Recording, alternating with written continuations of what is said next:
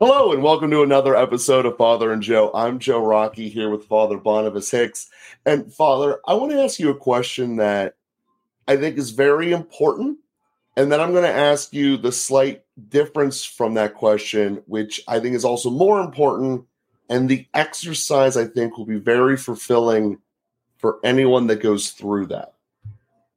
And that first question is, how do we learn how to be in a relationship? And then the second closest question, but I think which is also very important, how do we teach someone how to be in a relationship? Because as I've talked to people in my circles in my world, maybe 3% of people have an answer of how did they learn how to do relationships. And absolutely none of them know how to teach a relationship. So, Father, I'm asking you a question that many people have become dumbfounded in. And since you, of all the people in my world, talk about relationships more and know more about them, I want to bring it to you because, again, I get a feeling that this is something that would help all of us greatly going through the exercise of knowing these two questions. How do I become better at relationships, and how do I teach someone to become better at relationships? Because if you can master those two skills, I'm pretty sure you can make your life infinitely better because your life essentially is derived from the quality of your relationships. So, Father, that's the importance. That's the question I have posed for you, and hopefully we can have a good chat about it. Well, I'll start with a book recommendation that I have come across recently and really appreciated. And there's you can find some YouTube kind of summaries in the sense of the author presenting. So it's the most recent book by David Brooks, How to Know a Person: The Art of Seeing Others Deeply. And he gives he's an excellent writer. And so he's speaking a lot from the first person, his own experiences, and then also drawing on a lot of research. He's a journalist, he's a professional author, and then giving really concrete guidance about ways to. So I just zeroed in on one aspect of being in relationship, but at the essence of it, if we're going to talk about the deepest relationships, those are relationships of real intimacy, of vulnerability, being able to see each other deeply, to really know each other. And so he's giving really some expert guidance in that, and just really recommend that book. So we do have a lot of different kinds of relationship. We have to think in terms of maybe concentric circles.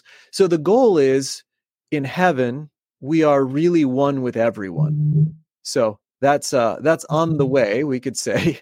But as insofar as we are now in time and we are limited by time and space, that's not possible. Of course, we can't do anything with everyone. I mean, but then we're also going to have sort of concentric circles in terms of intimacy.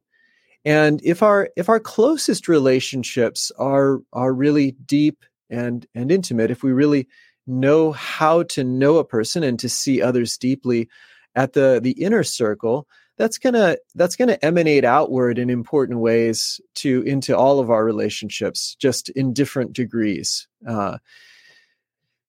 All of that depends on trust. So trust is what we're able to develop with people in the inner circle, and trust takes time, and trust has to be earned. And so we just don't have all the same time for everyone. That's part of the limiting factor. But again, if you can think in terms of those concentric circles, the problem is for the people that we do have time for and we haven't developed the trust, that's something that needs to be worked on.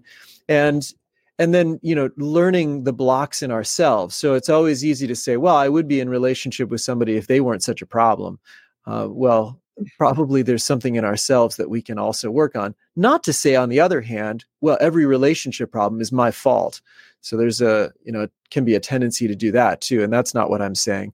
But just to say, a lot of times, what's happening inside of us ends up coming up in all of our relationships, and then sometimes we get stuck in some of those dynamics, and that's so as we grow personally, then we can grow through that. And that's where things like therapy on the one hand, or spiritual direction on the other hand, where we have specialized relationships that are focused on relationships. And it's really the therapeutic relationship, and I would say the spiritual direction relationship, are fruitful, effective, depending precisely on the relationship with the therapist or with the spiritual director. So in some sense, we get a little bit of a lab environment with an expert to practice relationships. Now, spiritual direction has, its own sort of emphasis as it's explicitly referencing God. Therapy has its own emphasis, which is really referencing a little bit more the psyche, the interior of the human person. But in both cases, we are practicing with experts, and then hopefully we can learn the interior patterns of thought and behavior, of feeling. We can get to know ourselves and how we respond in relationship, and then we can bring the transformed responses into all our other relationships. And again, a similar kind of thing happens when we have someone in that inner circle, when we have a spouse, when we have a close friend, that we really learn to be totally vulnerable with, that we learn to totally open our hearts to. And then when I'm in relationship with someone else, at least I have access to those places in my heart. I know that they exist, and I might freely choose, I don't trust this person enough to reveal this part or to go to this place. Or maybe it's just not the nature of the relationship, but at least I have access to those places in my heart. So that's what it does when our innermost circle is as open, as intimate, as vulnerable as possible. Then at least I develop the interior freedom that I know what's happening inside of me. Otherwise, what's happening in relationships is I get hijacked by different parts of me that run to defend me, run to protect my interior, and they do that in different ways, either trying to prevent pain, managing situations, or trying to wash out pain by reacting in extreme ways. And if I don't know my own patterns of managing and reacting, then that stuff's going to keep blowing up in relationships. And that's going to create barriers and limit the kinds of intimacy and openness that I can have. So I just said a whole bunch of things. Let me just try to summarize a point or two. So one thing is to really develop the closest relationships to us. Those are our best chance of knowing ourselves and learning to relate to another in all of the difference of that other. We can grow in that also through relationships with experts like a therapist or a spiritual director. And I can grow by learning to know myself more and get to know my own kind of roadblocks or the defenses, the walls that come up as I'm relating with people. So that's a lot of the kind of personal work that we can do to grow in relationship. And then I could say a lot more about certain relational dynamics. Maybe just one more key overarching theme is it's always going to be a mess. We're always going to make mistakes. It's always going to be hard. And so we really have to develop a capacity for forgiveness, asking forgiveness, and then reconciling. So reconciliation with one that we might be in conflict with. So those are a few starting points. So I love that. I'm going to start with the overarching theme that you gave there. And I think that this is an important thing. It's going to be as level as the ocean is. When you're looking out at a distance, the ocean looks level, but there's waves all throughout it constantly. So it's a matter of perspective, and something that I think that is important to recognize, that from judging other people's or looking at other people's, the grass always greener on the other side. Well, it might look like that from a faraway distance, but when you're actually in it, we're all in our pits and valleys, and things are crazy and a mess, just as being in the middle of the ocean is. So I think that's an important part to bring up there.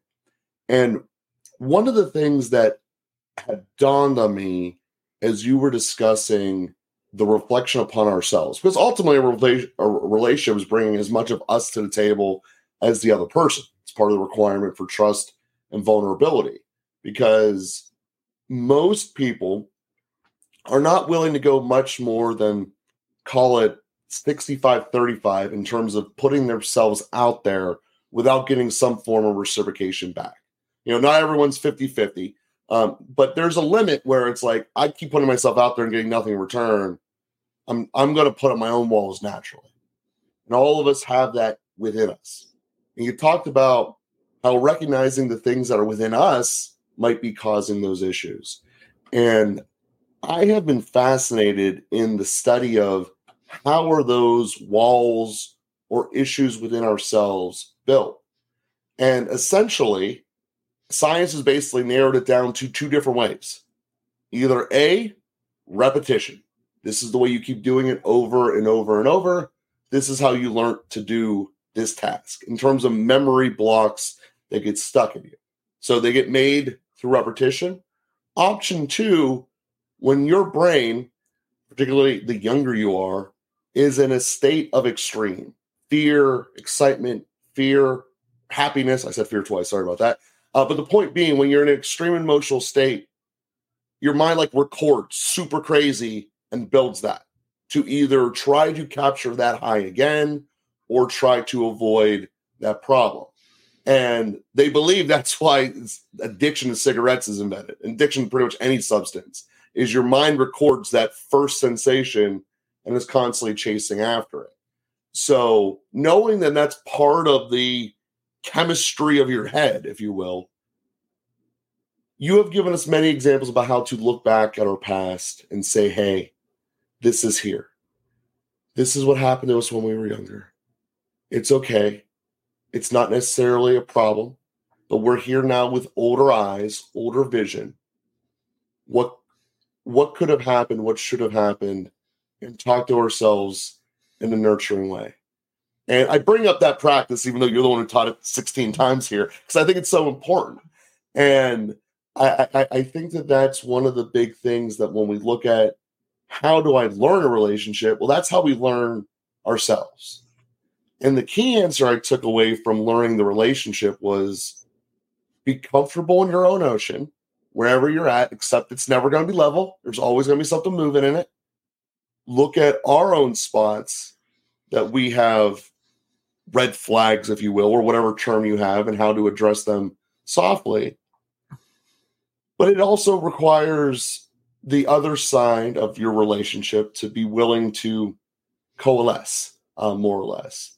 And this is the part where I think that a lot of people don't understand, myself included, is how do you go about that coalition point where we can be in a spot where, again, not foolhardy in our vulnerabilities, but also not so rough and guarded that we don't know how to connect. And that might even be too macro of a zoomed out question. I don't even know what the right question is here, Father. Again, trying to teach someone how to be in a relationship is not easy, but it's something we all do. And that's what I'm saying is if there could be a thought process of how to do it, how much easier would our lives be? Like if I just knew how to talk to whomever that person in the back of my mind is that's gnawing on me for not talking to them, my physical health would actually improve because I'd have less back pains because my mind would stop yelling at me for not connecting with this person I should. And I that's why this question is so pivotal and important. How do we actually do relationships? And again, that might be too big picture of a question. It's so, I don't know. I feel like it's trying to poke something that's constantly moving. I can't even figure out how to attack the situation correctly. No, you're right. I mean, it is too big picture in the sense that it is our entire life. So part of the definition of being human is being in relationship. We're really not. It's not possible to not be in relationship. And the variety of relationships is also quite diverse. But just to say again, we're conceived in relationship, right? we're in relationship with God from the moment that we're conceived, with our mother from the 9 months that we live in her, and in some sense, at least from our DNA, and then probably by close association with our father from the first moments of our life. I mean, we're living in relationship, and that's also like it is caught, not taught. There's so much about living relationship that we just pick up from doing it.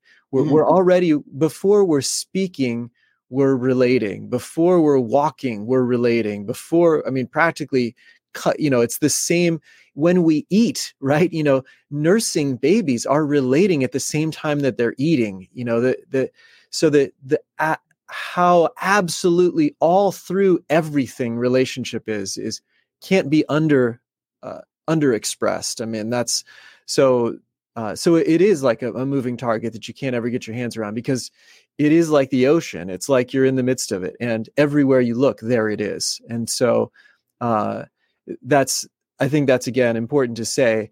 And then what we're talking about are, some things like the David Brooks book I mentioned. The things that we're discussing here are regular ways that, in some sense, we've absorbed our whole society is a relationship that we call a culture.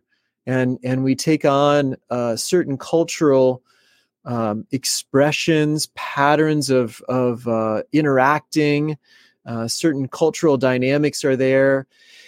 And you can see that across cultures, so I'm going to make gross generalizations. So please don't anybody, whatever, allow me to do that. But, in a Chinese culture, at least traditionally, people tend to be more guarded and a way of relating. There's a certain way of relating that is, maybe not speaking as directly. And there's something very, again, this isn't a better or worse thing. There's something beautiful about that. There's a lot of care around relating with others, that it's sort of feeling out what there is openness around and what can be expressed.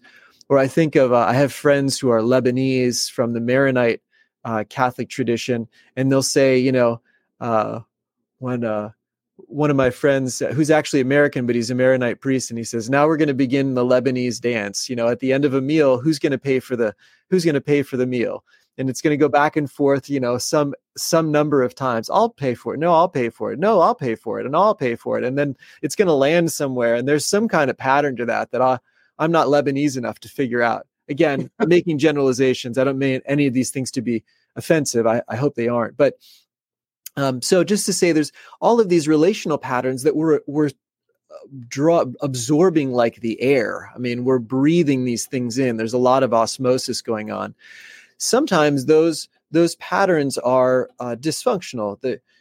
There was also a time that there's maybe a hyper masculinity that says, like, boys don't cry. It's not okay for men to cry. Men can't be sensitive. You have to shut down your heart. And there's a certain kind of toughness that is perhaps more natural to men, or men have a capacity for, and that's fine to develop some of that toughness. But to develop that toughness to the point of shutting down all feeling is really unhealthy. And so, coming to learn some of the relational dynamics we might have absorbed and weren't aware of is part of growing in relationship. And that's one of the beautiful things that happens in a relationship like marriage, where you bring in your family cultures into the same home together. You don't marry your wife, you also marry her family. And that's part of what that means, because she carries her family inside of her. She's absorbed the dynamics of her family from conception, basically. And she doesn't even know what she's absorbed until suddenly she runs into something in you that's different than something in her. And then it's an awareness of, like, oh, I thought this was a relational dynamic that everyone had. And that's a beautiful process that can be painful and can be exciting, because we can really grow. And that's one of the values of diversity, as we run into a difference and we learn to understand it and then to harmonize it. And we come to a place of maybe an even greater synthesis of the two, my approach and your approach, and we come to something more beautiful. Or maybe I just adopt your approach, or in another case, you adopt my approach. So all of that, working out those relational dynamics, as I said before, it's hard, it's messy, there will be problems, it will be painful. And if we're not able to forgive, ask forgiveness, reconcile, if we're not able to take a step back and look at ourselves with with gentleness and also approach the other with gentleness. If we're not open to hearing an approach different than ours and really making room for the other person, even when that person may be very different, then it's very hard to move forward in any relationship, really. Some relationships are so limited in their scope that we can have a great difference between us and still manage that. I imagine that, some of your contractors or even some of your maybe clients at different times are people that are very different from you, but the scope of your interaction is so limited. You're working on a contract. There's a certain realm of law that governs the interaction. You have a particular result in mind. You're going to work through to the end. It doesn't really matter whether they voted Democrat or voted Republican. It doesn't matter whether they like their house pink or purple. It doesn't matter whether their favorite T-shirt is this one or that one. So depending on the scope of the relationship, there may be less clashing, but the closer we get, the more clashing there will be. And then the harder that is, but also the more beautiful it is as we form a synthesis, a harmony between two people with different approaches. But again, it's hard, it's messy. We have a lot of stuff going on in us that we may not be aware of. We're going to have to learn that. We have to be humble about that and recognize it. We can't overcome some of our stuff by just snapping our fingers, because it's really like in our nervous system. It's embedded into our bodies in deep ways. And so all of that stuff is going on in our relationships. And I think a lot of great information that you just gave there, Father. In the next episode, we're going to jump into what those tools are and how to kind of utilize them a little bit more to help us enhance ourselves. And in the meantime, I do want to thank an entire new wave of listeners that we have come across over the last little whiles here. If you have not done so already, please leave a star review upon whatever platform you are at. And also, please share us with someone who would benefit from learning this information and growing better in their life. Thank you very much, and we'll be with you next week.